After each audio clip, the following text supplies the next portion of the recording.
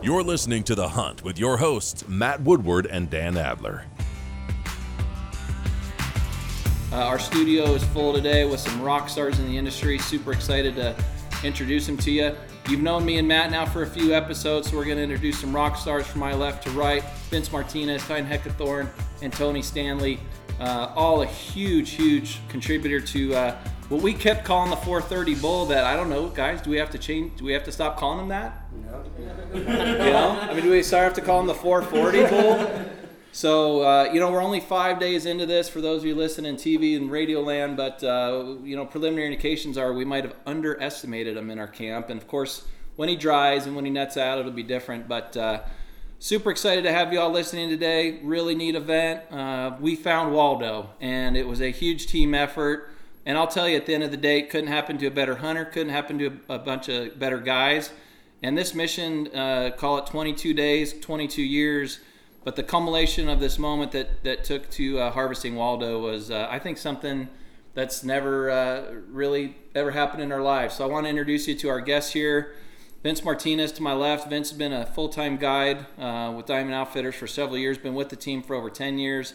I could go on and on about Vince, but I'd like Vince to just kind of introduce yourself, tell the audience 90 seconds or so a little bit about you, your hunting influences, how you got into guiding, and maybe just one or two teasers. We won't go into the whole story yet, but one or two teasers about this elk. Take it away, Vince.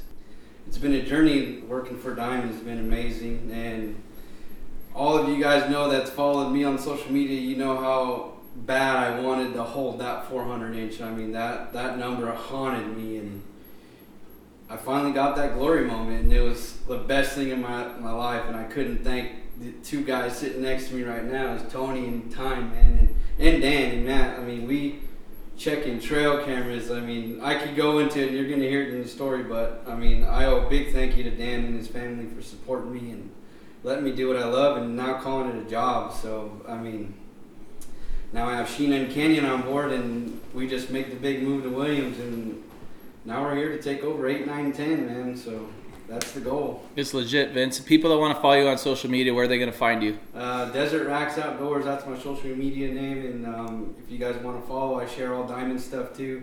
That's just hopefully going to be an apparel line that's coming out. The wife's trying to work on it. She wants something to do. So it's all Diamond. Don't get discouraged on Desert Racks. On full Diamond. And I mean, that's our apparel line that's coming out. And that's our social media plug. So Desert Racks Outdoors is who we are. So give us a follow and a like. We give a lot of giveaways and stuff, so keep an eye out. You know, I did a post the other day. It said, they say loyalty is dead with this generation of young guys, and Vince has seen us from when we were just a baby wannabe company to, arguably one of the largest outfitters in the United States. And, I always follow that comment up by saying making us big doesn't make us better. What makes us better is our guides and our clients too. It's as much our guides as who we welcome into our camp that makes the full experience. They don't come more loyal than Vince Martinez. I owe a lot to him and his family, and it's just an awesome family. He is a huge part of where we've been, but more importantly, where we're going. And I hope you guys follow him on his Desert Rack Outdoors. Sitting to him to his right, Tyne Heckethorn, Pure Addiction Outfitters. You can reach Tyne at 928-853-3114. Just an awesome contributor. I had heard of Tyne over the last couple of years, but for me, I really started having some distant interactions with him last year. Vince had that epic 10 hunt last year, and after my 8 client tagged out, I spent the next 10 or 12 days calling bulls in for Vince, and we had some really mega jumbos, and it seemed like everywhere we went to follow this mega jumbo, there was this white truck, and every now and then we'd look over and I'd look at that truck. I'm like, it says something on the back of that thing. We got to figure out who that is and what they're doing. And I remember one day a bunch of us went up high, and I was able to glass it. I'm like, yeah, it's definitely an outfitter. He's got some cool logo. Later, we found out it was Pure Addiction, and I think I can speak for Vince, jump in too, but I think at first I was like frustrated. I was like, man, I didn't know another. I don't care if a hunter knew about it, because I'll go out and hunt that guy. But when I know it's an outfitter that I know about, I'm like, well, maybe this guy's as good a hunter as we are. Maybe he's better. Who knows? So and he's parked in a good spot. And he's parked in our spot. Some bitch is parked in our spot. So I'm like, man, now we got some competition on some of these higher end, bigger bulls. And Tyne, tell our audience a little bit about you, where you came from, and how you got into hunting and outfitting. And you got to be real loud, guys. My name's Tyne Heckethorn. I've lived in Flagstaff, Arizona all my life, and I just came from a huge hunting family. And I worked for another outfit for 8 years, and I wanted to go on my own and try it on my own. And 2016, I started Pure Addiction. Grown from there, like we've knocked down some big critters. We specialized up on the Kaibab, 9 and 10. I got into the guide game and I just never looked back. You know, I love it like, too much. My wife and my 3 kids, they're awesome. They support us so much, and we're in the woods 300 days a year. You know, like I just have a great support team, and I love doing this stuff. I love chasing big animals, and I love doing it with great guys. You know, it's just the camaraderie that's in a camp is just, you can't beat it. You know, like you get asked all the time, like, how do you say that you guys just killed that with 15 guys, you know, or 20 guys? It's like, it's not that, it's this the team, the family that you have. You know, people don't understand how much goes into this stuff to knock down these giant animals. You know, people get lucky and come around the corner and kill a big bull every now and then, but the amount of work that goes into this stuff is second to none, you know, and I like it. Everyone says you should love your job, and I love my job, you know. That's well said. You know, one of the first impressions Tyne made on me, and as I said earlier, I haven't got to know him as the man that long, but one of the first times we got to spend together, he looks me dead in the eye, 29 years old, and he's like, look, you need to know one thing. He goes, my family is in this with me. He said, I don't do this alone. My family's in my camps. My family's, you know, essentially wherever I go. And I was like, I'm really glad to hear that, because you're going to meet my wife. You're going to meet my kids in this business. You're going to meet all our guys. One thing I always tell my guys, especially our full-time guys, is we might be gone weeks at a time. We close down a camp in this forest, and the next day we got to have a camp set up in the next forest. I encourage you guys to bring your families out, and it's the only way to do it. And, you know, I think what Tyne brings up, it's always a good time to mention is, I think I could speak for almost all of us, our wives, and you got a great girlfriend too, and Tony, and man, they say behind every good man's a great woman. Well, I know for all of us, it's way more than that. Like, our wives could easily be running this podcast, do it more effectively, and they could tell you, you know, we're out there complaining about our 20-hour days because the sun's coming up early and going down late, and we're going 20 hours and wah, wah, wah, and they'd be like, well, let me tell you what I did today. And I take one look at that list and I'd be like, holy crap, I didn't do anything today. Like, I thought I was a badass. And I look, you did what today, Terry? And karate, and you did that, and you still got him to karate? She still got to grow? What? I'm nothing. So to all the wives and girlfriends, the Diamond Outfitters and the Pure Addiction crew, God knows we couldn't do it without you. And to add to that, God knows there's not many women who would put up with the outdoor lifestyle. I think we would all agree this isn't a job. It's who we are. We're hunters. And we are non-apologetic hunters. And that's who we are. And quite frankly, you know, I told my wife this 25 years ago when we were still dating before I was married. When I was hunting on the Air Force Base after work in Virginia, I'm not going to want to hunt less because we're married. And I just hope you trust me and understand I'm coming from my heart when I tell you, even when we have kids, I'm not going to be that guy that's like, my wife said I have to stay home. My wife said I'm gone too much. And Terry and all the wives on this team, I know you guys have been there through thick and thin. 28-hour days, and there's only 24 hours in a day, and y'all are working 28-hour days. We know that. We love you. None of this would happen without you. And there was a lot of tears shed. We were fine when we first started to walk up on this bull. There was a lot of euphoria. You're going to hear that in the stories. We're high-fiving and hugging, but I don't think the men started breaking down crying until they got a hold of their wives and kids, and that was when a bunch of adults turned into a bunch of babbling toddlers. So there's a lot of love there because we couldn't do this without you. So you all know what I'm talking about. So welcome, Tyne. Tony Stanley to my right. Just had the privilege of getting to know him the last couple of years. Longtime friend of Dykes and Matt and Vince. And Tony, tell us a little bit about you, your background, how you got into hunting. Well, I started hunting with my father. He got me into the sport and always wanted to be a guide, but never became a full-time guide. I'm a part-time guide. I've guided for Matt now for a little over 5 years in Mexico. This will be my 6th season with him. I do occasional hunt here in Arizona, late season elk hunts here and there, but I'm a full-time heavy highway superintendent, so I don't have a whole lot of time to guide in Arizona. And no matter where I have a tag or friend has a tag, and I run cameras just to help out and do what I can. Tony's first impression on me was a hell of a good one. I'd always known of him through a few guys, and I was excited to meet him one time. And this past, 6 months ago now, my buddy Greg and I, with 9 bonus points, put in for early rifle 10 and early archery 9, which is basically just another way of getting a bonus point or so we thought. So then Greg and I pull this 9 tag, and of course you and Dykes pull the 9 tag, and so Tony wants to downplay himself as a part-time guide because he's running down in Phoenix, and he's 3 hours from the unit, and I'm an hour and a half from the unit, and I'm a full-time guide and an outfitter. So I'm thinking all high and mighty, can't wait to meet this guy, and wherever his trail cameras aren't, I'll put all mine in because God knows I've got more cameras and all that. Nope. I get up there, I'm like, all right, let's see where these cameras are, I'll hook you up, and he just dumps a map, and he's like, what just happened here? Like, I'm supposed to be helping you, and Tony's got like 35 cameras out. I've got like 12 in the truck and 15 at home and more coming ordered. And so it went from, hey, I'm going to help Tony out to get cameras out for our hunt. This is long before the Super Raffle hunt came to be, to putting out the few cameras I knew of that he didn't have them. And then you guys don't even know this yet. I just would geek out, and I'm like, talking to game wardens, I'm talking to other hunters, I'm talking to other guides. I'm on like Onyx on the satellite while the family's watching movies on movie night. I'm like, I will find a tank. So help me God, I'm going to find a catchment that Tony by God Stanley and Bill don't have a camera on. And I'll tell you what, my favorite day in my relationship was sitting with Tony, was sitting around casually in the camp having a beer. I'm like, hey, let me show you something. You got a camera on this water hole? Nope, never heard of that one. I'm like, Rolled down like 4 or 5 more, and he only knew of one of them. Like, mic drop, greatest day ever. So I'm patting myself on the back for like the 15 cameras I got for Tony, and he's got like 50 out for us. So, Tony, I appreciate you being here. You're a huge part of this bull, and I want to get right into it. We all know the comic character, Where's Waldo, right? When did we first start calling him Waldo? Was it you two guys that started calling him Waldo? I mean, obviously know the story. It was me, you, All right, and tell us Cheyenne. that story. We pulled we call it the dry drinker, the one we ended up putting water in.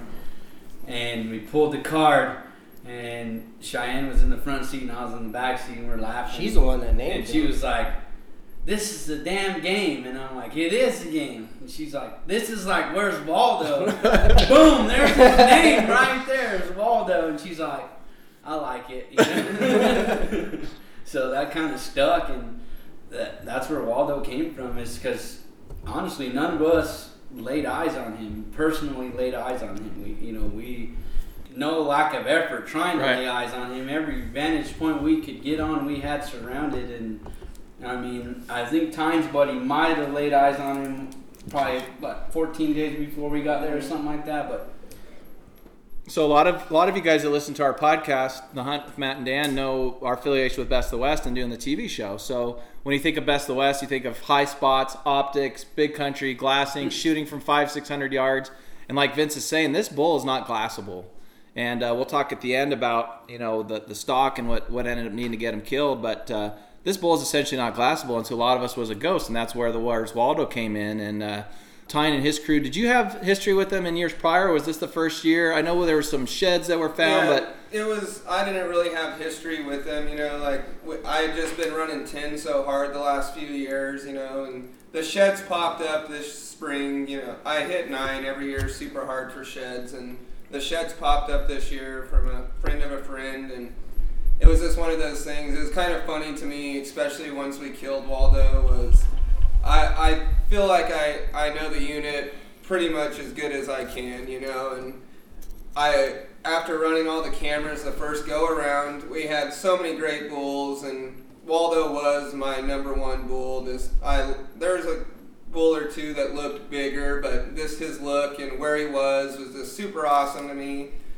But it beat me up for 2 months of like, where's this other bull? We had put a tape on the sheds, and we had gave him a 45-inch spread, and he was 412 last year, 418, right in there. So I'm like, where's this bull? He has to be a major league bull this year, out of this world. And I just never put 2 and 2 together. And then once he hit the dirt, and I have 15 text messages to guys, other outfitters, game and fish officer up there, we're missing a bull up here. I convinced myself that he had to be on the res or on the park. He would show up at some point, and then once he hit the dirt, and everyone started sending me pictures of like, here's his sheds. I'm like, oh man, like, we got the bull that I've been looking for all summer long, you know. It was funny to me, you know, because it just all came to, it was eating me up, you know. I'm like, I know there's another giant bull up here, because the sheds, he's a 6x7 in line. This year he threw the extra on his fourth, you know, instead of at the end, but it was beating me up for a long time, and then I was like, man, I had him the whole time, you know, man. You know, I think it's worth mentioning here that all of us are hunters of the most iconic Western big game species, and I think it's really worth mentioning. You know, it's one thing to have a trophy mule deer tag in your pocket. It's one thing to have a trophy elk tag or sheep tag or whatever. But God almighty, when you pick one animal and you're like, I don't have an elk tag in my pocket. I have a Waldo tag in my pocket. And that's the only bull I want to hunt in a non-glassable spot. You know, Tony, talk about the additional in a non-glassable spot. Talk about how that kind of plays out. That's one thing that why I give this team that this knocked this bull down the props that out of this world, you know, because it was a grind. Like, it was a hard bull to hunt, you know. Like, it was thick. There's pretty much two options, and it was to sit him on the water or on the salt, or do what we did, you know. And it was one of those things, like, to do what we did, the only day we could have done it, in my opinion, is the day that we did it, you know. And it was one of those things, like, it was, you know, like we said the night before we killed him, I was like, we got to get aggressive today, you know. Like, tomorrow we have to get aggressive. We're either going to blow him out of the country or we're going to kill him, and we killed him, you know. And, like, a gamble that, like, I'll take every time now, you know, but it was one of those things, like, everything played out the right way, because the day that it happened is the only day you could have killed that bull the way that we killed him. Absolutely. What did we get? Probably an inch plus of rain? Yeah. Through the middle of the night, and it stopped at like 3 o'clock in the morning or something. Yeah, and then it started raining at 4:00 to 4:15. like 4:15. Yeah. And like, when me and Dan were up on the hill prior, and like, we had made a game plan to get aggressive, and like, it rained. We got up. It was nice when we woke up at 3:30 in the morning, and all right, we got in there, and as soon as we could see through glass, it started dumping on us. Hard. And it rained from 4:45 that morning until 6:30. Yeah. And we just hunkered up under the cedar trees and rode it out, and the best decision we've ever made in our lives, in my opinion, you know, 'cause So I kind of want to come back to that towards the end, because I don't want to give away the whole day of the hunt, but I do want to go back to a little bit of history, and you know, we'll find out in the next few months how old this bull actually is, regardless of score, but we know he's old and mature, and teeth were below the gum line, the whole thing. I want to hear a little bit. I think Tony's talked a little bit about it. I want to hear from Matt and me too about where we first saw this bull, and I'll be the first to admit, you know, when I first saw trail camera pictures of this bull, he was no doubt part of the conversation. He was no doubt part of, hey, if we don't kill him on Mark's tag, I'll look at him again. But in those early June trail camera pictures, there was no, oh my God, Matt, look at this picture. There was none of that. You guys talk a little bit about when you first got some pictures of him too, Tony. He showed up on camera on June 5th, and I sent the picture to Matt and Vince to say, look at this bull. He had the amazing front end at the time, but his backs were nothing like what they finished out. no, he didn't have what he 10-inch G5s. I just looked back at the picture. There, you'd maybe give him 10 on his G5s. So he's definitely looked like he could be something, but at the time when we first picked him up, he was just an awesome looking bull with the giant front ends, and slowly but surely kept growing and growing and growing on us. And finally, the tank I had him on dried up, then he headed over to Tyne's tank, and I didn't know Tyne's tank even existed at the time. And that's my first picture of him. I looked last night, is June 3rd, and he just wasn't, you know, like, it's a head-on picture in the daylight, and you're like, wow, he's going to be a 370 type of bull finished out, which we learned big time to don't trust a truck. I think my response was 380. Yeah. And then we have another picture, which is a nighttime picture of him. And it's a side view. In side view. Yeah. And his beams look crazy short. Correct. And he looks more like 330, 340 in that picture, Right. just at your first glance. That's when he comes. And the kicker was the only giveaway we just that's like in. swiped on by. We just kept on swiping, like, oh, another good bull. Right. And the sure second enough, round of pictures, he grew extremely. You know, in 2 weeks he put Yeah. major length on his top end, and But he turned to our number one focus, you know, to Well, the work out videos, your videos helped me. That videos was your videos were the. I just remember texting Tony like, "This bull has to die." Like when he's on that saw, like, wow. I think if it was just for trail cam pictures, it'd definitely been overlooked. Yeah. Videos were- The early stuff, Yeah, yeah. the early stuff. Like, once I got the picture on June 14th of him at the water and daylight it was game on. Like, I drove from 9 that day, went and got salt, drove back up there that day. Like, me and one of my guides set the salt at 3:30 in the afternoon, and by 6:30 we had Waldo on it, and we had him on there for 6 days in a row in the daylight, you know, and on video mode, and everyone's opinion, like you said, changed. You know, I'm like, this bull's over 400. We were being very conservative, you know, dealing with these auction and raffle hunters, you know, like we were being conservative, but we were being very conservative, obviously, you know, but when the bull showed up on video, he blew socks off, you know, and I've hunted so much on the strip, like I knew that these trail cameras took away from these velvet animals, especially, you know, in the way that their racks look in trail camera, but not 40 inches, you know. It'd be hard to guess. I think when the first round of trail camera pictures come over, you know, and for those of you that are maybe new to hunting or haven't spent a lot of time with elk, you may not know this. Elk antler is the fastest growing antler of any animal, not just in North America, but in the world, and can grow as much as an inch a day. So when you start thinking about trail camera pictures, or you start thinking about a time lapse that our Best of West videographers would film, that basically means you can watch antler grow.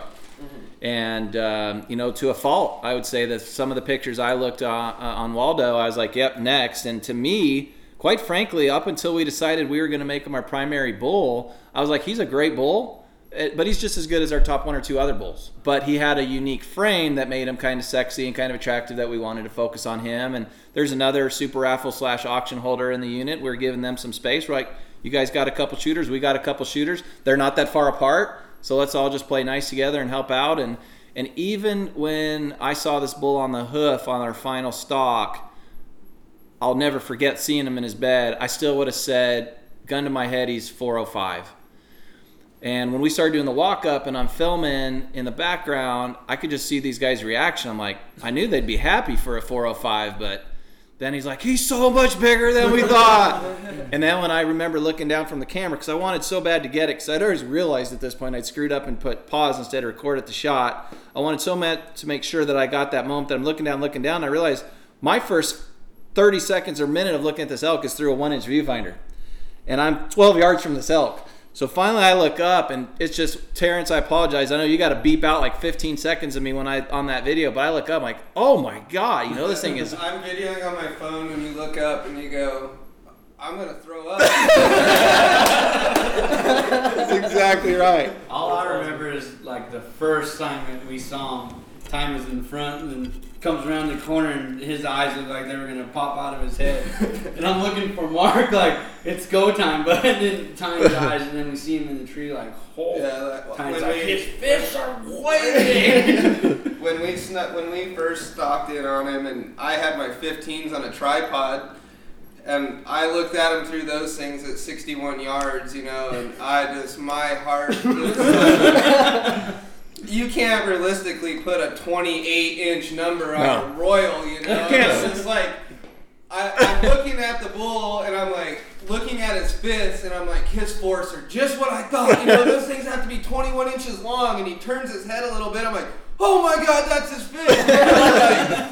You know, like that 12 minutes and 45 seconds felt like an eternity waiting for that bull to stand up, because I was just like, I can't look anymore. Like, I can't look anymore. Like, go look. That was fun. So we got to talk about our hunter, Mark Stricker, a fertilizer sprayer out of Northwest Nebraska. Just an awesome rock star of a guy for so many reasons. Not only is he just a great American and doing America's most needed work in the heartland, but he had to put up with a bunch of guys that were keeping his bullets. Yeah. And this goes back to last year. So when Mark first reached out to us about doing this hunt with us, I said, you know, if we do something like this, I'd like it to be less of a client outfitter relationship and more of a partnership. And he wants to know what that means. I says, well, you know, if we're gonna, it's not a 7-day hunt, you know, like we're gonna hunt till we get it done. And that means for us that we'd like to make sure it's the oldest, most mature bull we can find. And that may mean passing on some bulls that none of us would normally pass on. So he's having a conversation with me about, well, you guys don't have to do that. If he's like a 320, 330 bull, that's way bigger than my Nebraska bull. And we're like, no, sir. Like, we can do so much better for you than that. This is Arizona, the land of the giants. And we want to make this a special hunt for you and your family and your legacy. And yeah, it's a partnership for our company too. We can really do some neat things together. So Mark comes out here last year in September, peak of the rut, and due to his spraying schedule out there in Nebraska, he had to come during the early rifle bull season, which is fine. I mean, the elk are bugling. It's a great hunt. The only downside, number one, was the archery hunters had got to pick through a few, and that's just to be expected. But we had a few bulls we kind of wanted to get him on, and maybe found them, and they weren't quite the same condition as in July. Vince, talk a little bit about some of our previous bulls. We had one gnarly looking bull, and old Tyne over here has his shed. We actually almost had Mark shoot this bull, and he just was missing a third. I mean, his thirds weren't super impressive at that time, but he was just gnarly, just points everywhere. I mean, he just looked awesome on the hoof. And we were actually in there to kill another bull that I tried to harvest with my bow, and it just didn't work out. So, and this non-typical ended up coming out, and it was hard for Mark to pass that bull.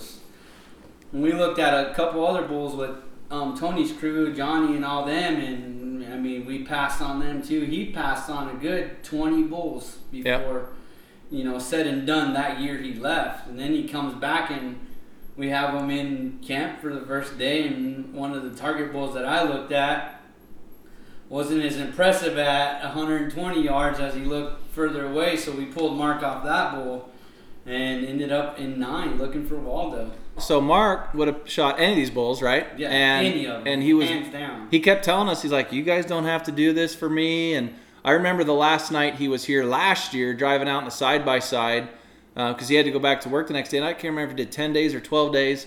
Yeah. But we were driving out my side-by-side, and I told the guys, like, I'm going to spend some serious one-on-one time with him today. I'm going to take him to the ground blind. I sat with him that day, and I had the guys up on top glassing down in case we pick something else up. And he's like, well, I appreciate what you guys have done, but he's like, I just know I can't come back next year. Like, it's okay that I didn't get a bull, but just know that I can't come back, and there's nothing I can do about it. And I kept saying, you don't have to worry about, whatever you're worried about, finances or whatever. If you can take the time off work, we're going to make everything else happen, because you could have gotten a bull every day. But we want you to get something that, is your legacy bull, and is part of our legacy too. And he said, let's find a way to do that. I said, just come back towards the end of July, first part of August, right before they strip. Let's get this thing done. And man, he would have shot any of these bulls. So Mark, I don't want to say apologies, but thank you for your patience, because any of us on an Arizona archery or rifle tag, us as guides and outfitters, we would have all shot these bulls that we asked you to pass on. And we know that every day you took on vacation with us was time you weren't spending with your family back home. And I'm going to do another shout out to my team. I found out about the 4th day he was in camp, and remind me to come back to the story about the triumphs and tribulations of having Mark come back earlier than initially planned. But kind of important story that needs to be shared here is Mark's father passed away this spring. And obviously it's emotional for him. The reason it's emotional for me selfishly is when he was on this hunt last year, I didn't realize till after I found out he passed how excited his dad was to see that he got this bull last year. So when I talked to Mark in March and April about coming back, he was excited about coming back, and his schedule was good. And then he threw out the one thing was, the only thing that stinks about this whole deal is my dad passed away here a few weeks ago, and he's not going to get to see this bull. Yeah. And you can imagine my heart kind of sunk when he told me that. And I said, well, man, I don't know your dad, but I know you, and I'm sure he's going to be with us on this hunt. And this was months ago. And so fast forward, COVID hits, right? Everything's shut down. Weddings are shut down. Funerals are shut down. All gatherings are shut down. This is 2020. So he comes to camp, and I'm going to back up here. And it's all good. Like, we put him on notice that we might call him early, and we put our whole team on notice that we might call him in early. And sure enough, we did.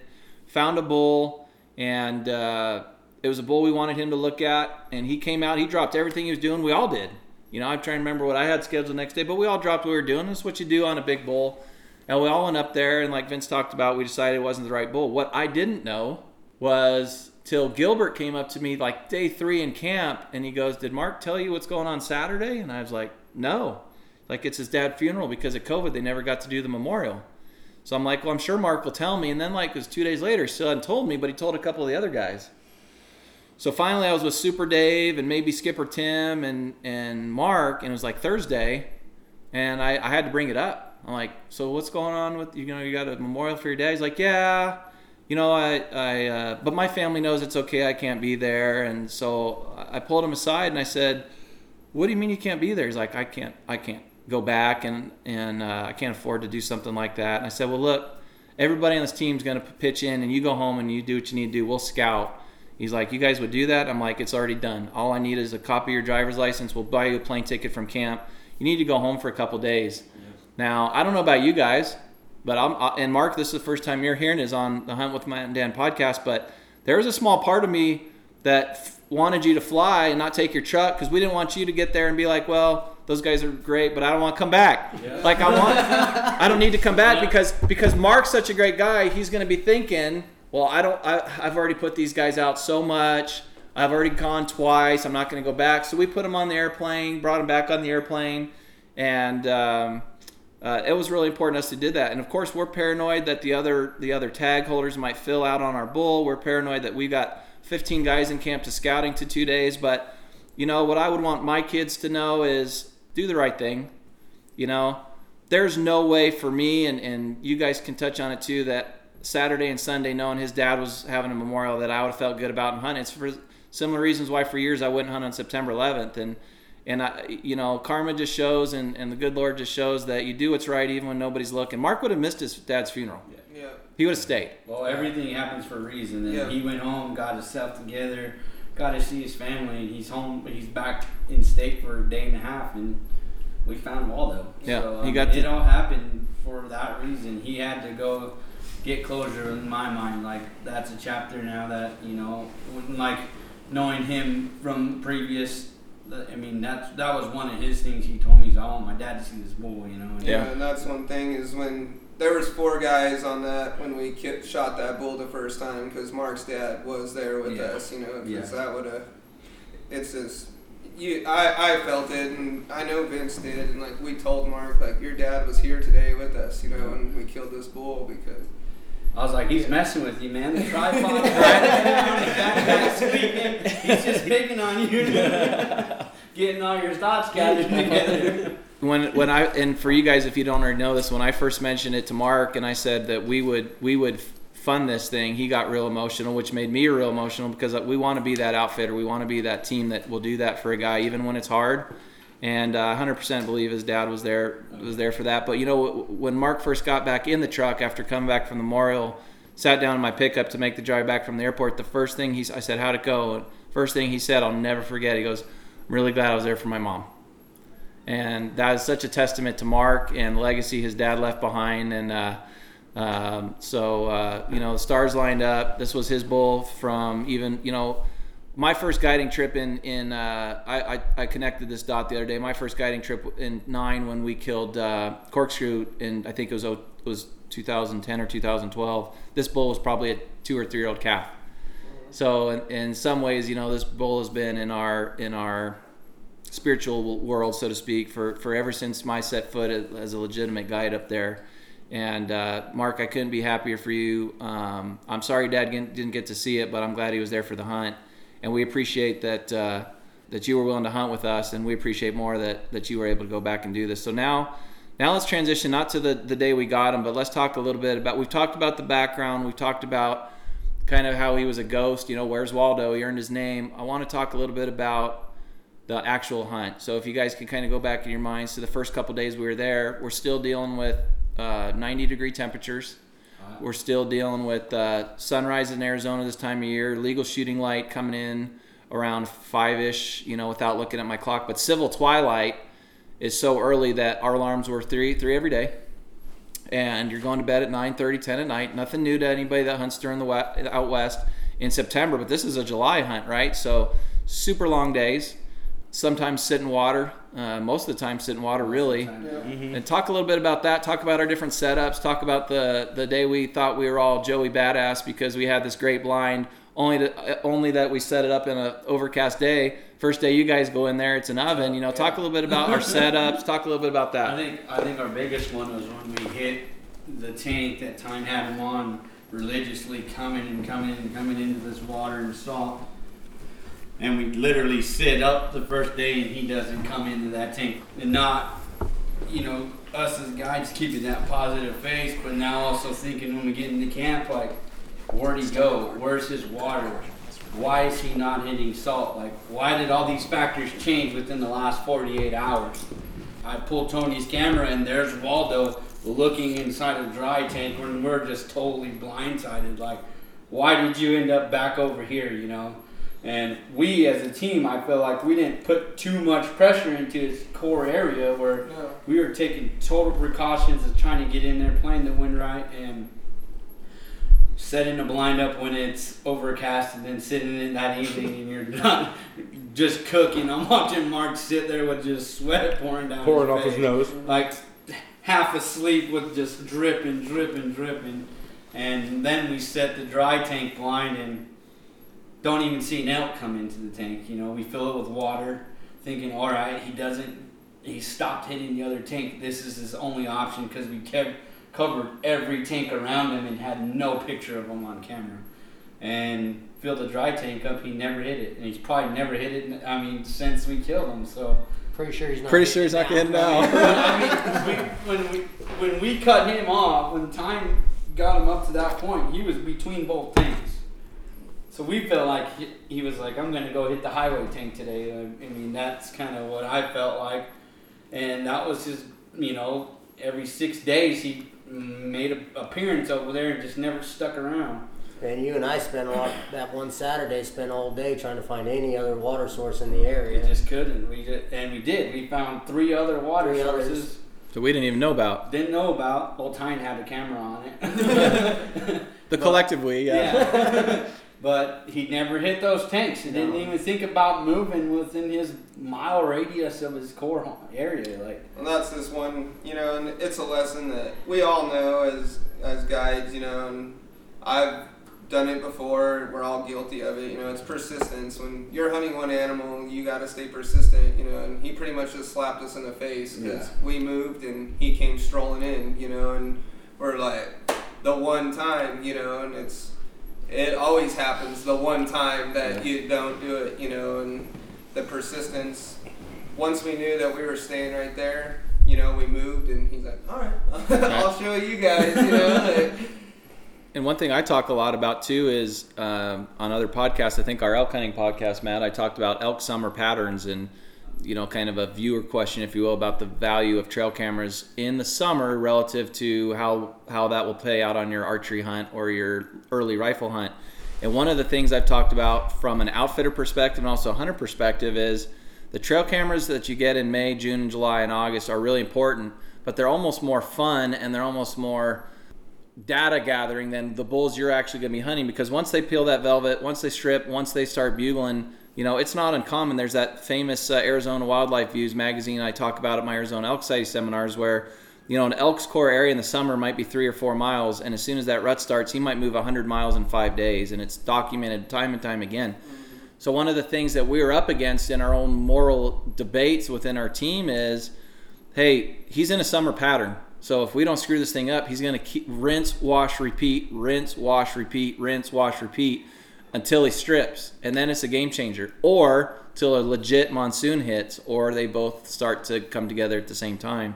So hunting this guy in non-glassable country, and everything's dry, everything's 90 degrees, 100 degrees, ground blind's 115 degrees. Other hunters in the area with scouts in our area putting all this additional pressure on us. And we're sitting there going, in my mind, well, we're still okay because this bull doesn't know we're here. But yet at the same time, I always talk about a mature bull like that. Anybody can kill a raghorn bull every year. But to kill a dinosaur, a bull this old, he's just looking for a change. He doesn't have to get full wind of us. He doesn't have to get full eyes on us. He just has to have something's changed. Hey, this it could be as minuscule as this ground blind wasn't here yesterday. This salt has been freshened up and it's different. Somebody was here. A bull this old just detects change. And like Tyne was saying, the one day we changed where we sat, morning. The one morning we changed where we sat was the morning he popped out in daylight. And what I kept telling Mark and what we all kept kind of telling each other was he just needed to make one mistake and we needed to be there when it happened. And the most funny / frustrating part of the story for me was when we found out that we made a mistake, it wasn't even from us that we figured it out. And what had happened was another outfitter had called me and said, "Hey, are you guys still hunting this bull?"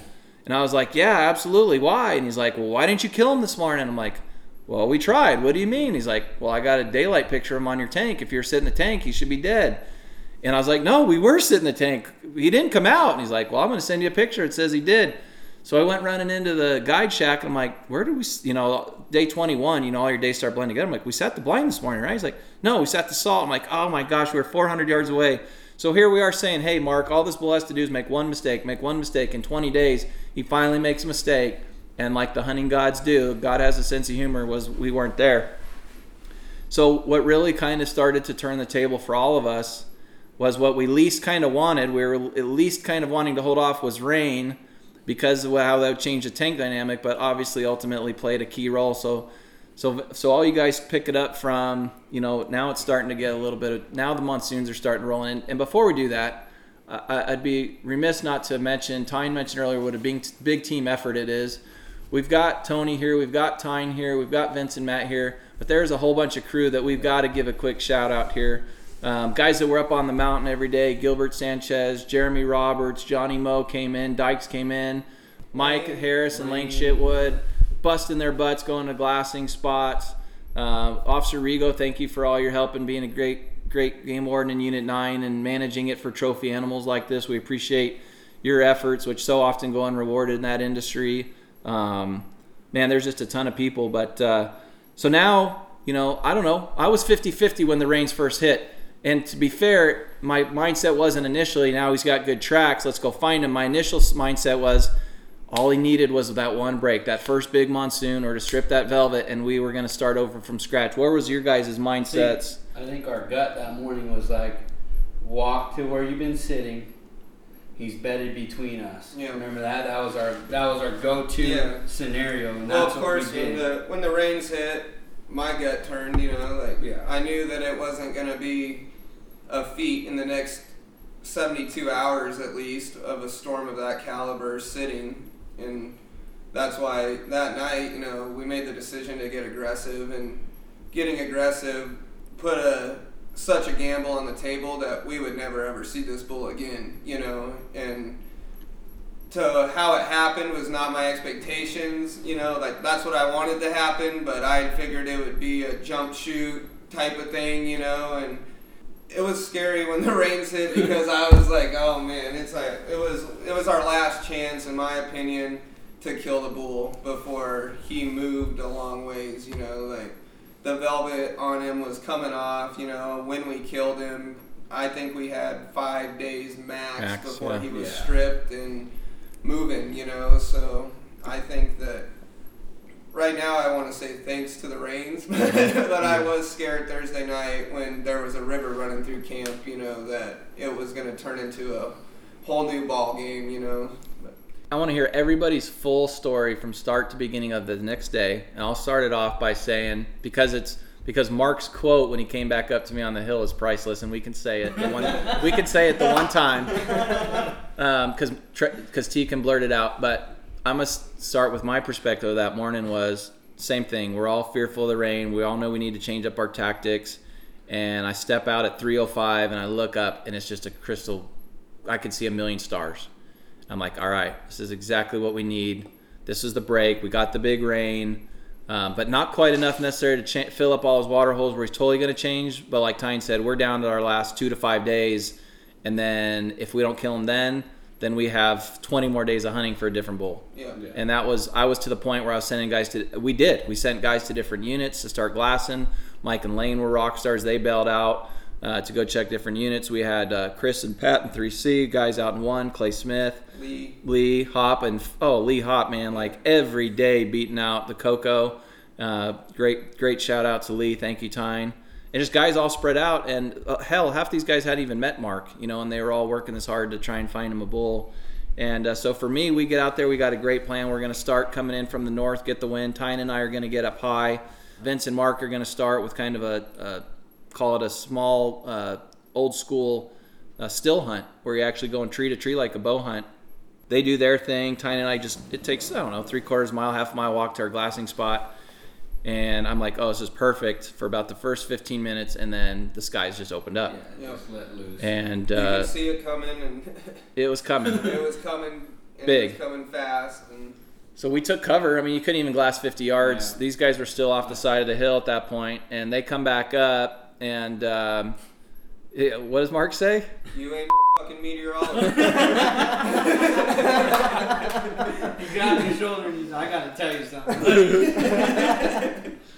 Because I had made the mistake of telling him, it's a blue sky day. It's going to be an awesome day. And these storms Tyne and I you couldn't see 10 yards out of your Swarovskis. They just fill up. And so we bailed, and then we kind of rallied back when the boys came back. And we didn't even bail. We set it out, But yeah, we made our way to you guys. Yeah.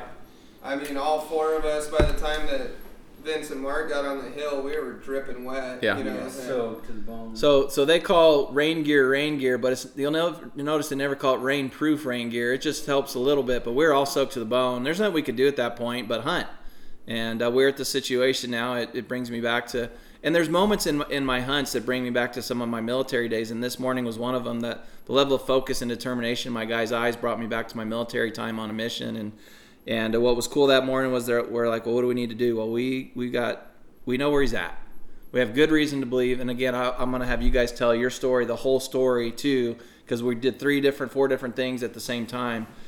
And the call that was made up on that hill, which was the right call, was from where we were to the tank that Vince and Skipper Tim filled up was 2.7 miles as the crow flies on GPS. And it seemed like a logical decision. We had the wind, we had the fresh rain. If you're an elk hunter, a good rain is one of the best times to kill an elk, especially a mature bull. It knocks down the scent, knocks down your wind, and in this case, it makes tracks. Like no kid in old school Africa, track them up tracks. And the decision was made that I was going to glass for about another hour. These guys were going to make their way towards that other tank, which as the crow flies would have been 2.7, but trying to scatter out and find tracks was going to be 3 or 4 miles. And the decision was made that those guys were going to head down. Of course, I took the camera with me. Big mistake. And I was going to be the one that went and got the truck, met them on the backside so they didn't have to walk back. So I glassed for another half hour. I see them kind of making their way. And I've got these great patches where if they do bump them, I can see them and I can say, okay, we bumped them, which also would have worked okay thanks to the good work of Mike and Lane, who were south of us, who if we bumped them south would have picked them up. Plus Gilbert, Jeremy, Johnny Moe was on the big mountain, and they could have seen him out from the east side. So we had this perfect plan in our minds. So I don't see anything, so I go back, I'm texting, making sure everything's good, and now I'm driving back in Tyne's truck, and it's a half hour to get all the way around to the loop. So I get all the way around to the loop, and when I get to where I'm going, I park, I shut off, I don't even get out of the truck. I'm so exhausted at this point and so wet that I'm like, I just want to bake in Tyne's, like the greenhouse effect of the truck. So I'm just sitting there, and I lean the chair back, and next thing I look up, and it's been like 25 minutes, so I realize I passed out, and I look at my phone, and I get a message from Tyne. He's like, whatever you do, don't drive to the parking spot I told you to go. The bull might be 300 yards from you. And I look at that and I write back, I've been here for like 45 minutes. I hope I didn't screw this up. And so maybe 15 minutes more go by and I get a message from Tyne, one of the greatest text messages I've ever got. And it's a picture of Waldo bedded down. He's like, we got him at 60 yards. And I'm like, oh man, I legitimately started saying my prayers.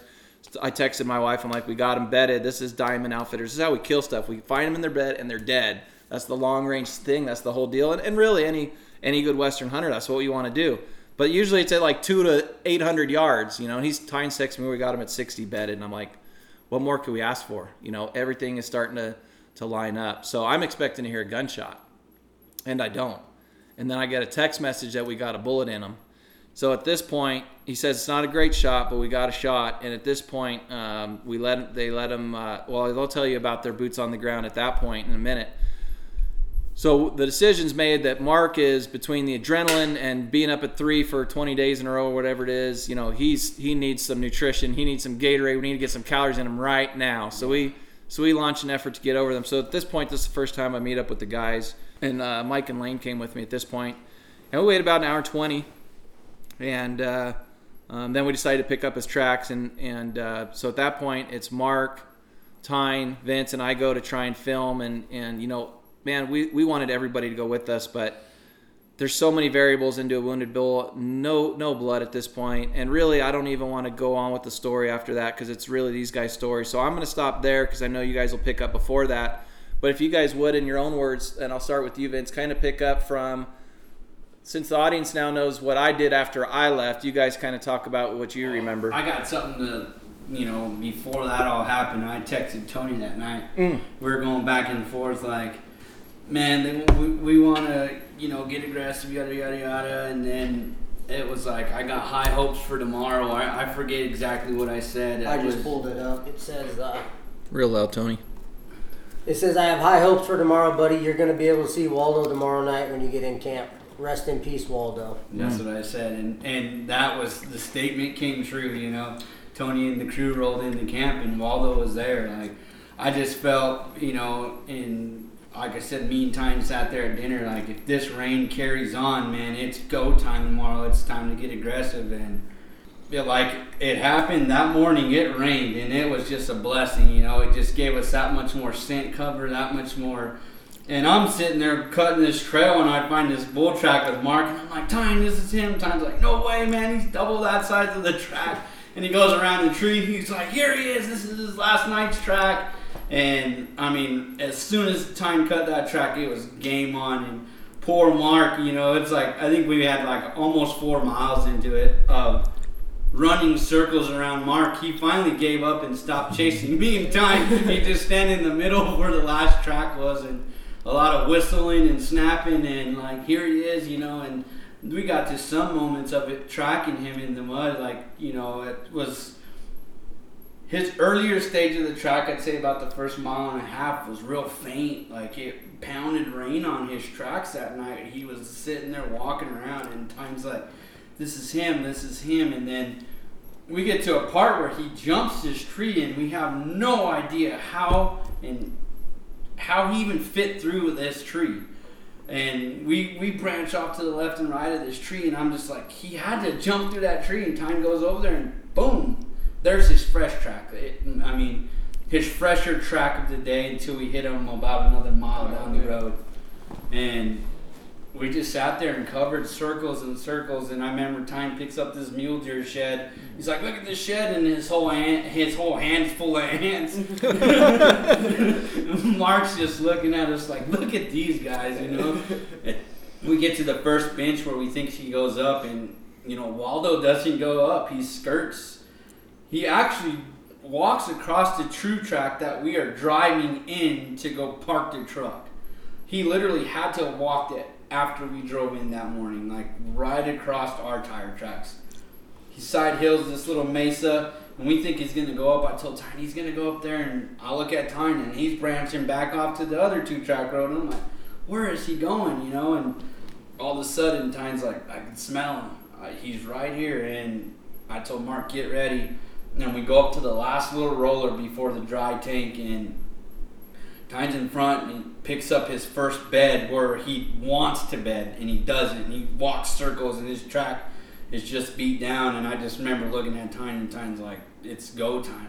He hits another 25 yards into his second bed, and he doesn't bed there. But we see a little bit of hair and stuff, and then Tyne turns the corner, and that's when I seen his eyes just like. And I look at Mark, and Mark's trying to jump over the log, and I'm like, get over here, like, come on. And we turn the corner, and Tyne puts us in front, and I put Mark on the tripod with the Triclops, and he's pretty solid for about 3 minutes. You know, he's sitting there, you could see him shaking at first, and he finally gets himself together, and then the tripod head just goes, first, before that, he yells at me and Tyne, I see him. And we're 60 yards from this bull, and we're just like, you gotta be quiet, like, whoo. And Waldo's sitting there turning his head, and all of what happened with that is the tree that was on our side of Waldo was covering his eyes. All you could see was his nostril and the back part of his ear. But that ended up getting us when he stood up. So Mark's tripod falls down, and he yells again, I need you to raise it up. And I'm sitting there shushing him, like, shh. And I'm sitting there unscrewing the tripod, and he's got pressure still down on the triclops. So I'm like, you got to pick up the gun a little bit.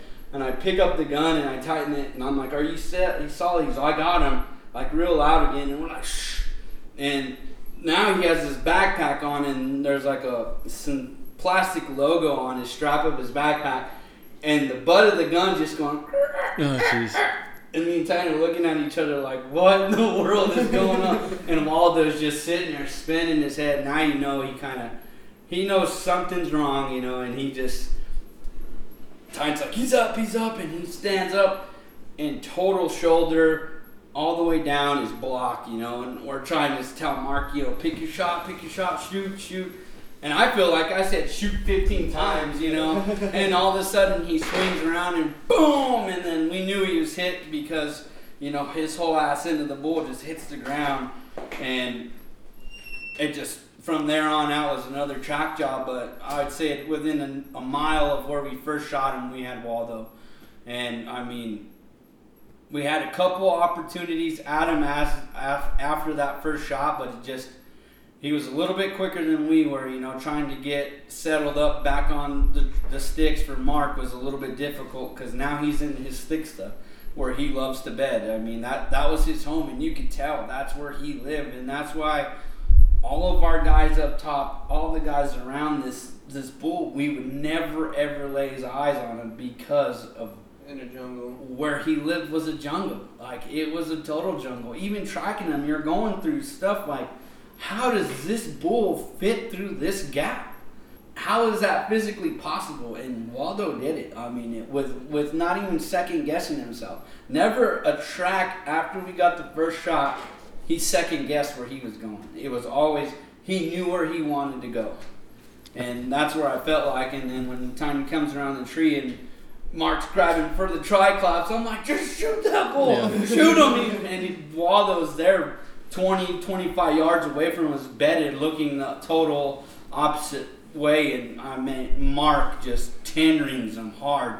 And we literally see Waldo take off, and probably another 30 steps later, you know, he's hitting the dirt. And I mean, right there, just as a guide, that's the moment you look for. And like I said, I was just a part of this. I owe a lot to Tony and Tyne and Dan. I mean, these guys are just, you grinded as much as I did, you know, this much time away from home, and everyone's story is going to be, you know, similar but different. Like in Tyne's vision, what you're going to hear right now is different than mine. But for me to see this guy right here just blood dog, you know, trail, and then he starts branching off, and then I pick up the trail, it was just like total teamwork right there. And that's what got Waldo killed. I mean, yeah. We went to his home. Pushing your luck, we pushed it hard that day. Mm-hmm. And we both told each other, like, it's going to happen or it's not. Like, he's going to go. And we feared, the biggest fear was north. If he went north, we were done. We wouldn't see Waldo again. So, I mean, Tyne, go ahead and take it, man. What's your perspective on that? I would just like to start to say, you know, from the night before at dinner, that I've hunted with a lot of guys through Arizona, you know, and Vince is one hell of a hunter, you know, and when two guys that know what the hell's going on get together, you know, we just clicked, and we talked at dinner, we're like, Vince knew the country good enough from the last 12 days of hunting it, and I knew it from the last 12 years of pounding it, you know, that we made a plan, and it was bulletproof in my eyes that we would put eyes on Waldo that day. If we killed him was a total gamble, you know, but in the 6 hours that it took from sunup to put a bullet in Waldo, there was 3 words spoken between us, you know. It was all finger motions, and it was eye motions, and it clicked the whole entire time, you know. There was never a moment where it was get your ass over here, or what the hell are you doing? You know, it's just click, click, click, click, click.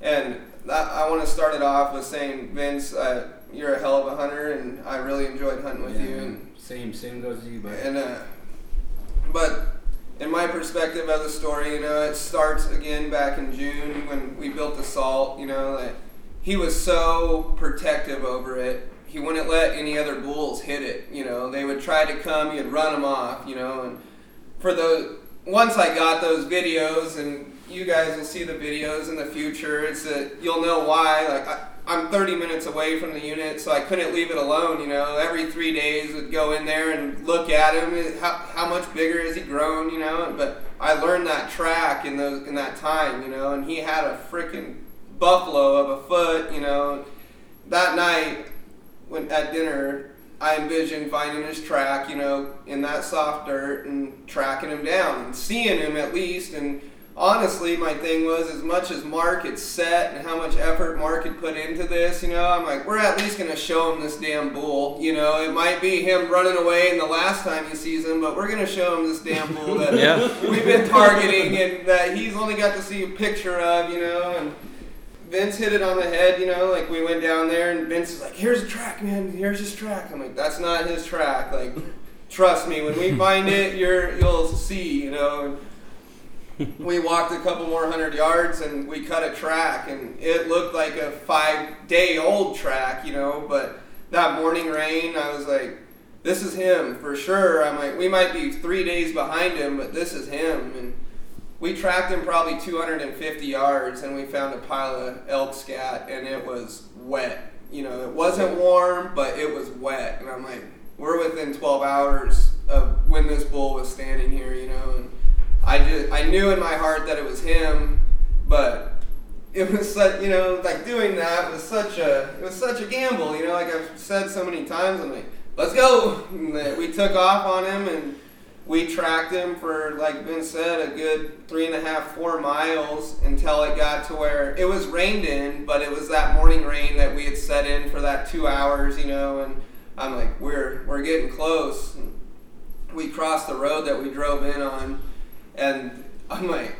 dude, this bull crossed on top of us, which means it's since 4 o'clock this morning, you know. I was like, now we're within 5 hours of this bull at this point. And you would look at it, and as a guide, you know, Vince is like, you had to go that way, and I agreed, you know, like, it's where he went was not logical, but it's why he's big, you know. And he did the total opposite thing that any person would thought he would do, and we tracked him another 700-800 yards from that point, and the track got to not be reined in anymore. And like we made it a joke on the tracking him, like he shit 20 times, you know, and it was cold. It was wet, but it was cold, and we crossed the road and he shit, and I reached down and I touched it. It was warm, you know, and I was like, we're close now. It's go time. We got up on that bench, and you know, I've hunted these elk and deer enough, and you know, like they start checking beds, you know, I'm like, he's gonna lay down here in the next 300-400 yards. And I told Mark and Vince, like, it's like now, like we were already going slow. I was like, but now we go too slow, and we probably walked, it felt like another mile, but it's 80 yards. It's gonna get western. That's what you told me, Mark. It's about to get western. It's about to get western, and we walked probably another 80 yards, and I came around the tree, and I can't take a claim to fame of being a pro or anything. Like, we got lucky. We didn't blow that bull out of the country, you know. We played the wind right, and everything just fell into place for us. And when I came around the tree to get 61 yards from a 440-inch bull and him be clueless that you're there is a huge feat just for me. Absolutely. You know, to be standing that close to a bull that you could shoot with a bow and have zero idea that you're there. And he was wide awake, alert, you know. It's not like we walked up on him snoring. Like, he was on a pivot, but we had the wind right. We were extra quiet. You know, the rains the night before really helped with our sound on the ground. And, I mean, it's like we talked about the night before. I told these guys, like, we're going slow, and what you think is slow is 10 times slower, you know. And we were going slow when the track was 14 hours old, you know, and to get to right there with him is, I feel like, only reason it happened is because we went slow from the start. You know, we never pushed it. We knew what we were going in for, and when I walked around the tree, like Vince said, like my eyes almost popped out of my head. You know, Sure. I've been in that country so much. I've seen some huge bulls, but you see 5 seconds of them, and hear branches breaking, and you never see them again. You know, to standing there for 12 minutes and 44 seconds at 61 yards waiting for this bull to stand up, you know, that my knees have never hit each other so much. I was shaking like a leaf, but Mark kept it cool. Like, me and Vince kept it cool, and when he stood up, I was, there's your opportunity, you know, like what we've been waiting for, and it was no pressure. Then it was like, shoot, Mark, shoot, Mark, shoot, Mark. Mark, shoot! Mark, shoot! Like, come on! And this is all whispers, you know, and Mark has hearing aids, and I'm like, can he, like, Mark, shoot! Like, you know, like, I didn't know if he couldn't hear us, what the deal was. I'm like, shoot him!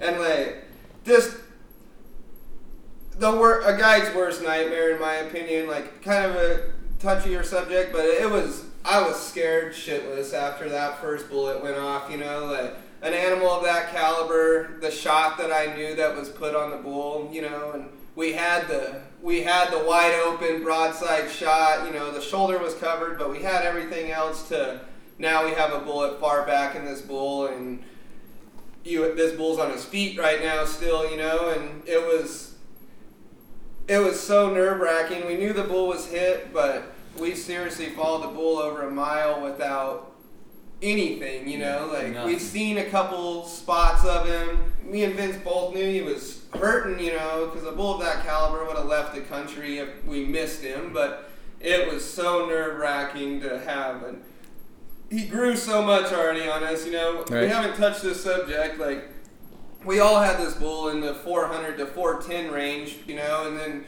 we walk up on him at 60 yards, and I look at him through a pair of 15s on a tripod, and I'm just blown away, you know, and I'm like, this bull is over 420, you know, he has everything you can ask for, some more, and then I'm waiting to walk up to him, laying there at 60 yards, and it turns into a whole nother 2.5 hours, more miles, you know, and like my stomach was in such knots, you know. Tyne, for the listeners, where'd that first bullet hit him? The first bullet hit him right in front of the hind quarter, right in the paunch, quartering hard away. So, you know, it hit a lot of important things, but it was so close with, you know, a 210 grain bullet. The bullet did its job inside, but the hole, you couldn't stick a pencil in, you know, and the first mile, there was not a single drop of blood, and he kind of backtracked himself. He crossed that same road again and went up on another ridge, and we topped up on that ridge, and it was seriously like a pencil eraser on a white rock, a drop of blood, you know. And we shot a buck in the strip a long time ago that the same thing happened, you know, close shot. The bullet just pinholed him. This guy had double lunged this deer. We followed him for 3 miles, you know, before he finally got sick and died. And that's what kept running through my head, you know, and that's when we found that drop of blood. I told Vince, we called you know, like, let's just give him some time now. You know, he's hit, he's sick for 100% now. Like, it wasn't a fluke. Like, he's hurting. I'm like, we agreed to give him some time, and that was the best decision that we ever made, you know, because I feel like, you know, that bull, we were sneaky and all, but he knew we were on him then, and he wasn't going to stop until he was 100% comfortable to stop. And he went probably another mile from where we stopped and gave him the hour and 20 minutes, and he would have died, you know. He was sick, but it was one of those things. I was so thankful to walk around that tree again and see him laying there at 30, 40 yards and watch that bullet hit him right behind the front shoulder, you know, and he still got up, and I'm like, no, like, this is still not over. But he went another 75, 80 yards and piled up, you know. But it was, for that hour and a half, 2 hours after that first shot, I was sick, you know, I was so nervous. I've shot some big animals with clients that we have not recovered, you know, and that's the worst thing anybody could ever dream of, you know, and it was such an awesome experience killing him the way that we did, you know. We grinded. Sitting in that blind was no joke, you know. It's sitting in a hot box, it's miserable, you know. You're sitting there, but it's a freaking mental grind, and these guys, they grinded it out, you know, but to kill the bull the way that we killed him was such a awesome thing to be a part of, you know. It's to track him down and kill him in his bed, and a bull of that caliber it's the highlight of my guiding career as of right now, for sure. That's beautifully said. And one thing somebody asked me kind of on the spot, what popped out to my words was he was a warrior bull and he died a warrior's death. And I think it was my conversation with you. And what was also cool about for me, and I want to hear how you guys in a minute here, Matt and Tony, first heard about the bull actually being dead as opposed to we hope he's dead. But what was another conversation that you and I had a couple days prior to that was we were just kind of having a transparent conversation about our businesses and how we'd grown our businesses. And one of the really cool things that you and I talked about, compliment to all you guys, was that, you know, as you grow your business, you bring different guys in and some guys kind of come and go, but you build your business around your killers. Yeah. You know, these guys can be your best friend in camp. They can be your best friend when they're your guide. But when it's time to get serious, like, we can flip that switch. And there's some really great guides in this world that will never be killers, even though they're semi-successful guides. Yeah.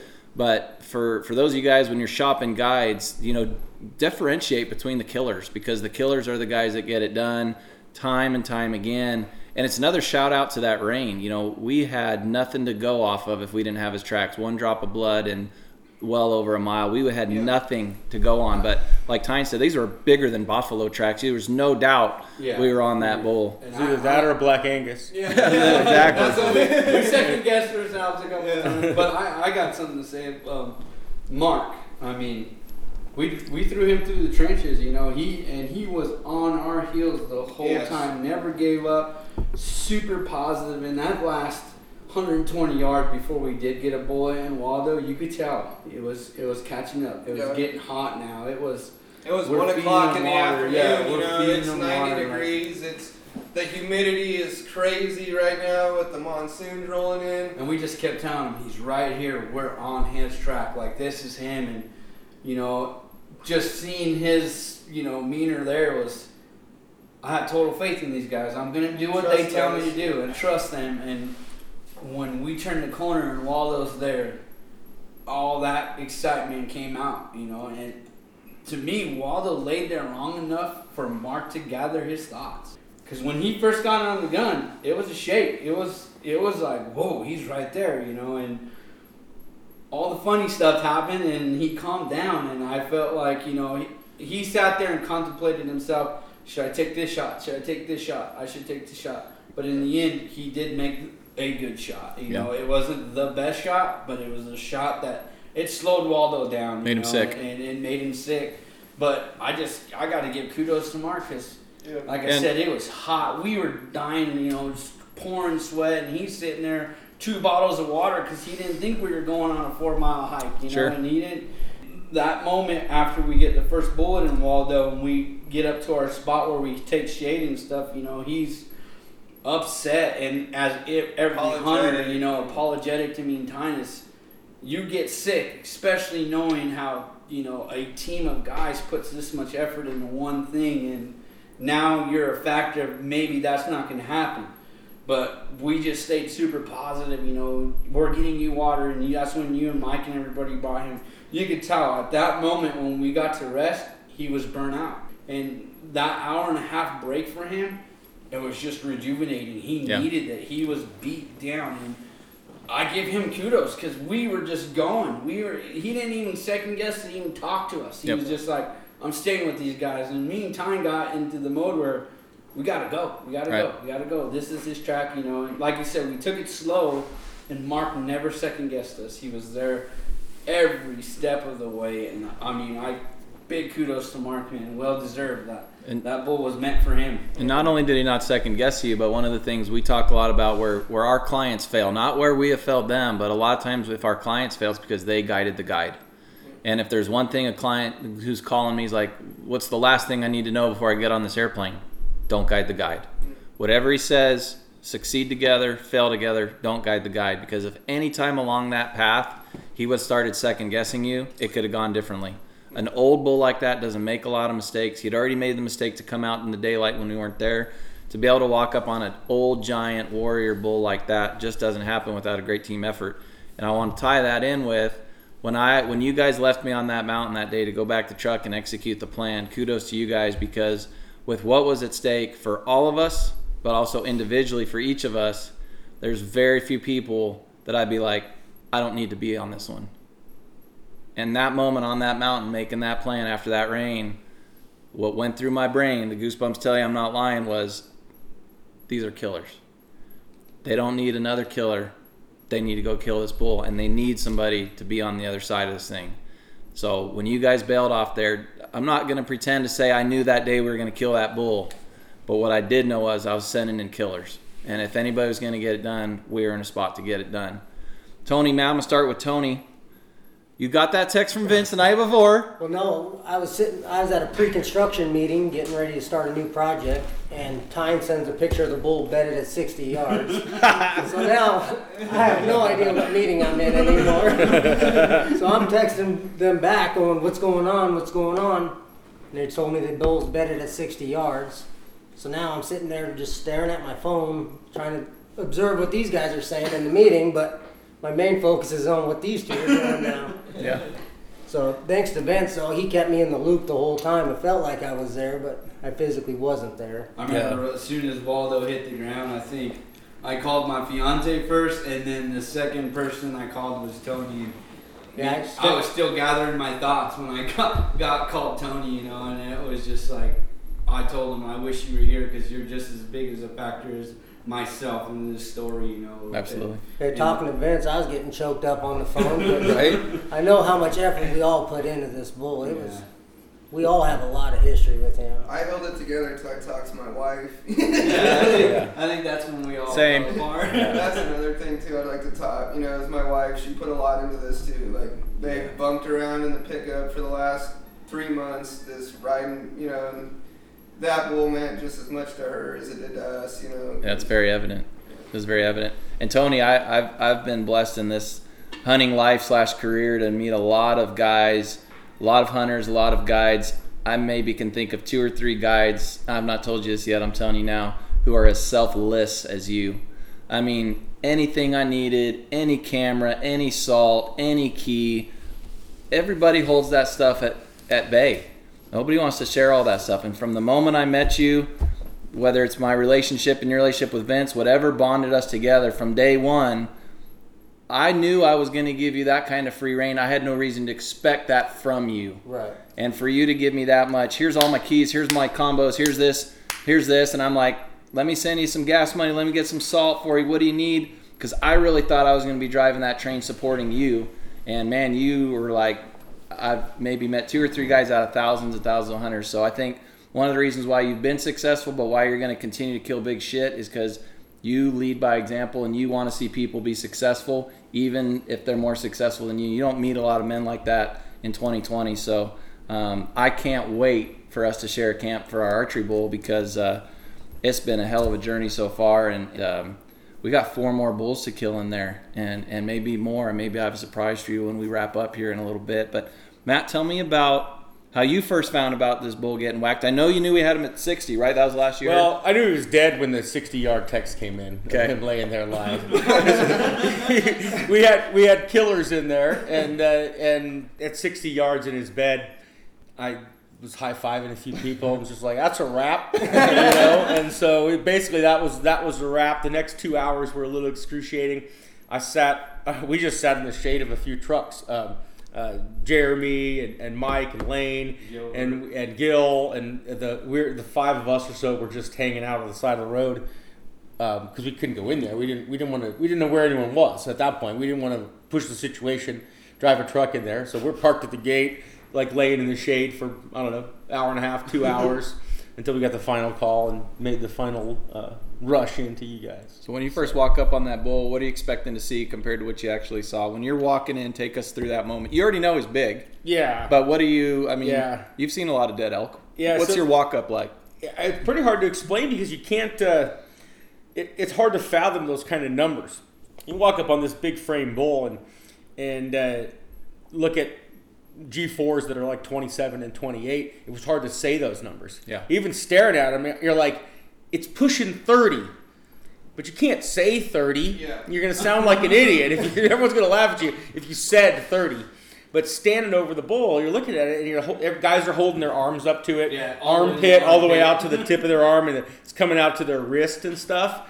And it was pretty special to see everyone's reactions and all the excitement. It was just a pleasure to spend some time with some killers. Like And, when we taped him the first time, I thought we did something wrong, because I was sure of it. Such a big number. you can see me in the video. I'm like, huh? Oh no! Everyone's like, yes, and everyone jumps up, and I'm like, whoa, stop! Redo the math. Like, there's no freaking way. But when you get numbers like that, 21-inch fists and 28-inch royals and 58-inch beams. Yeah. 67 and a half inches of mass, or 67 and 3/4 total. So what did we have him at on the ground dead? I know we measured him in camp. When we left his carcass in our minds, what did we have him at? 420 plus. Yeah, I had him at 420 plus, and Yeah. that That's- was figuring around with him. And that's all anyone would say. Everyone was like, wow, he grew a bunch. Yeah.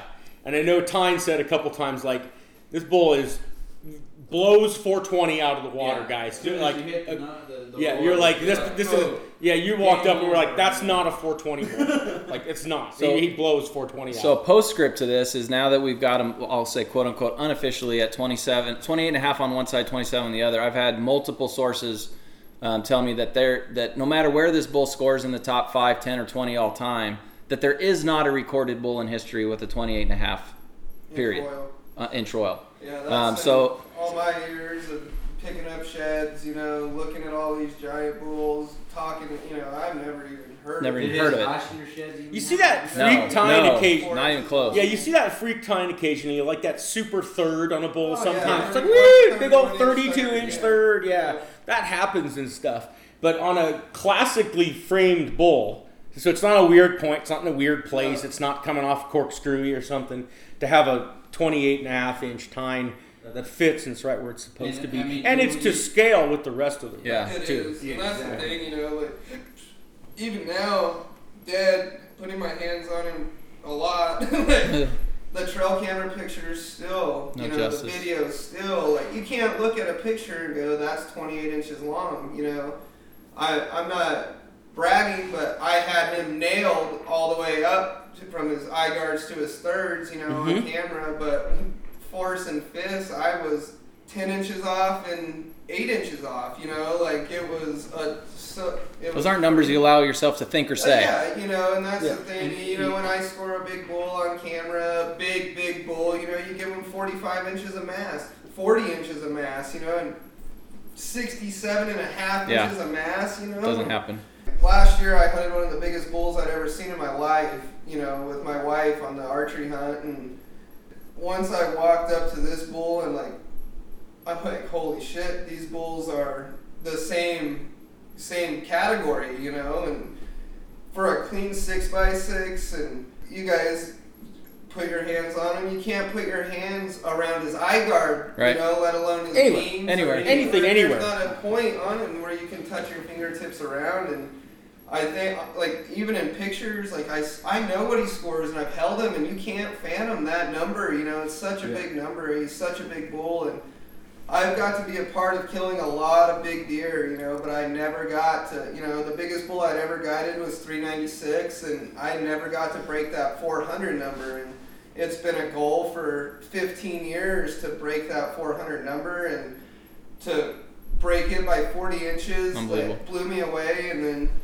one of the coolest things that just it knocked my socks off was I couldn't wait to, it's weird, but I couldn't wait to have that bull skull capped and take that picture, holding him in front of the tent, how heavy that thing is, you know, at 440 inches, you know, like you could hardly hold it over your head, you know, like it blew me away. And like you said, like that'll be something for me that I'll never ever forget, you know, like just to put my hands on that bull finally after so many years of chasing these giant bulls to kill something of that caliber, let alone to kill the biggest raffle bull that's ever been killed. And what's cool too is, you know, you made that phone call, and next thing you know, Jerica and the girls are on the way up, and I make that call, and Terry and Josh and Rebecca are on the way up, and to be in that, they were there for the scoring, they were there for the initial, they were there before we got back. Yeah. As a matter of fact, so they get there when we're there, so we're losing our minds. Same recollection as you guys.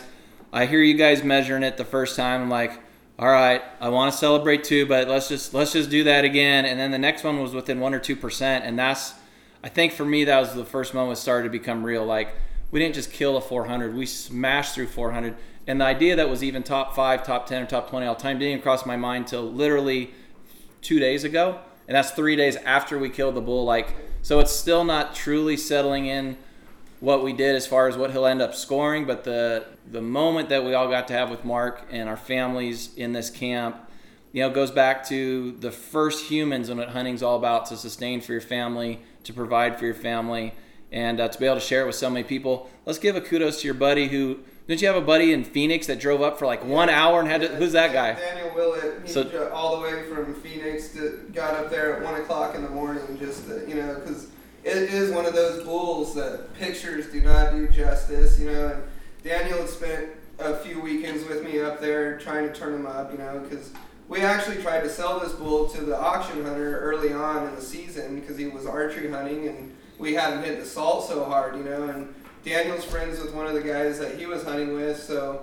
Daniel was involved a lot, and, you know, like, as soon as we could, you know, let it out that he was on the ground, like, I called Daniel, and it was another tearjerker, you know, because we did it, you know, like we did something that we set out to do. And didn't he drive from Phoenix, put his hands on the bull, and have to turn around and go right back? Turned around at 1:30 in the morning, drove back, slept an hour and a half, and went to work the next morning. I was gonna say, did I not see Daniel?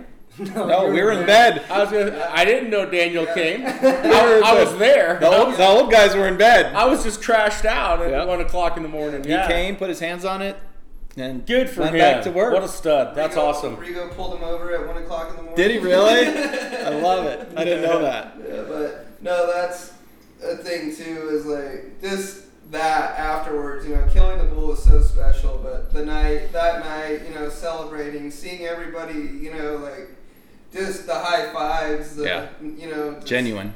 It, for us, and I don't know if I'm speaking for Vince and you guys, but for me, that's what it's about, you know, like killing it's awesome, but sitting back at the camp and just like, I did that, you know, like, we did that, like that's, I don't know the word I'm looking for, but as a guide, like it's so fulfilling, you know, like, we came, we saw it, we conquered, and there it is, you know. And God's blessed me to be in camps with a lot of dead bulls, and I can tell you for a fact, I've never sat next to a skull-capped rack on the ground, you know, as if we were buddies, just because I wanted to be close to it. It's truly a spiritual, like, all the blood, sweat, and tears, all the time away from the wife and kids, all the sacrifice, is because someday, I might be 90, I might be 20, I wanted to be this close to a bull that was 400. Yeah.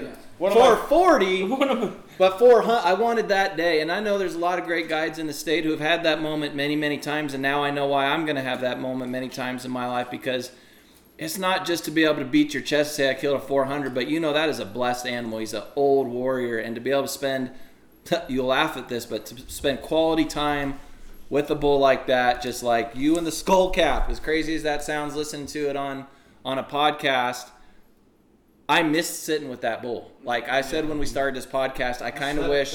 Yeah, that's right. One of my favorite pictures, though, we've got 2,000 amazing pictures. One of my favorite pictures is that skull-capped bull laying on the ground and Vince sitting inside the rack like it's in a cage kind of. And he's just sitting there like this, and he's got it fully encasing him basically. And he just eats you up. Yeah, just drinking a beer. That yeah. Like, you know, like I spent we spent 12 days. I spent 12 days with you guys trying to kill this bull.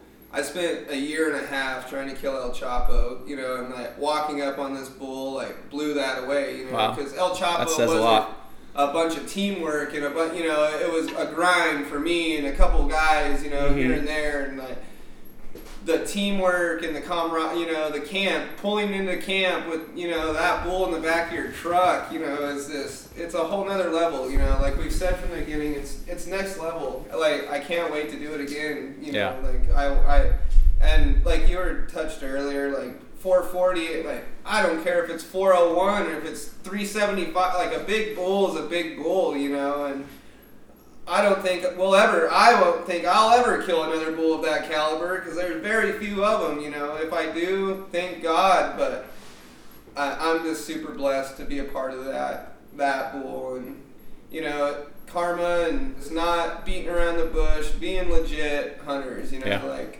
I can go to sleep every night as a guide in this world right now and know that I'm not a criminal, or I've never stolen or cheated to do these things or knock these animals down, you know. And Vince and you and Tony, Matt, you know, like, you know, in my point of view, I'm a very good judge of character, and you guys are legit, and I loved working with you, and like I said before, I can't wait to do more in the future, and I think that in the long run, like, the good guys are always going to win, you know, so...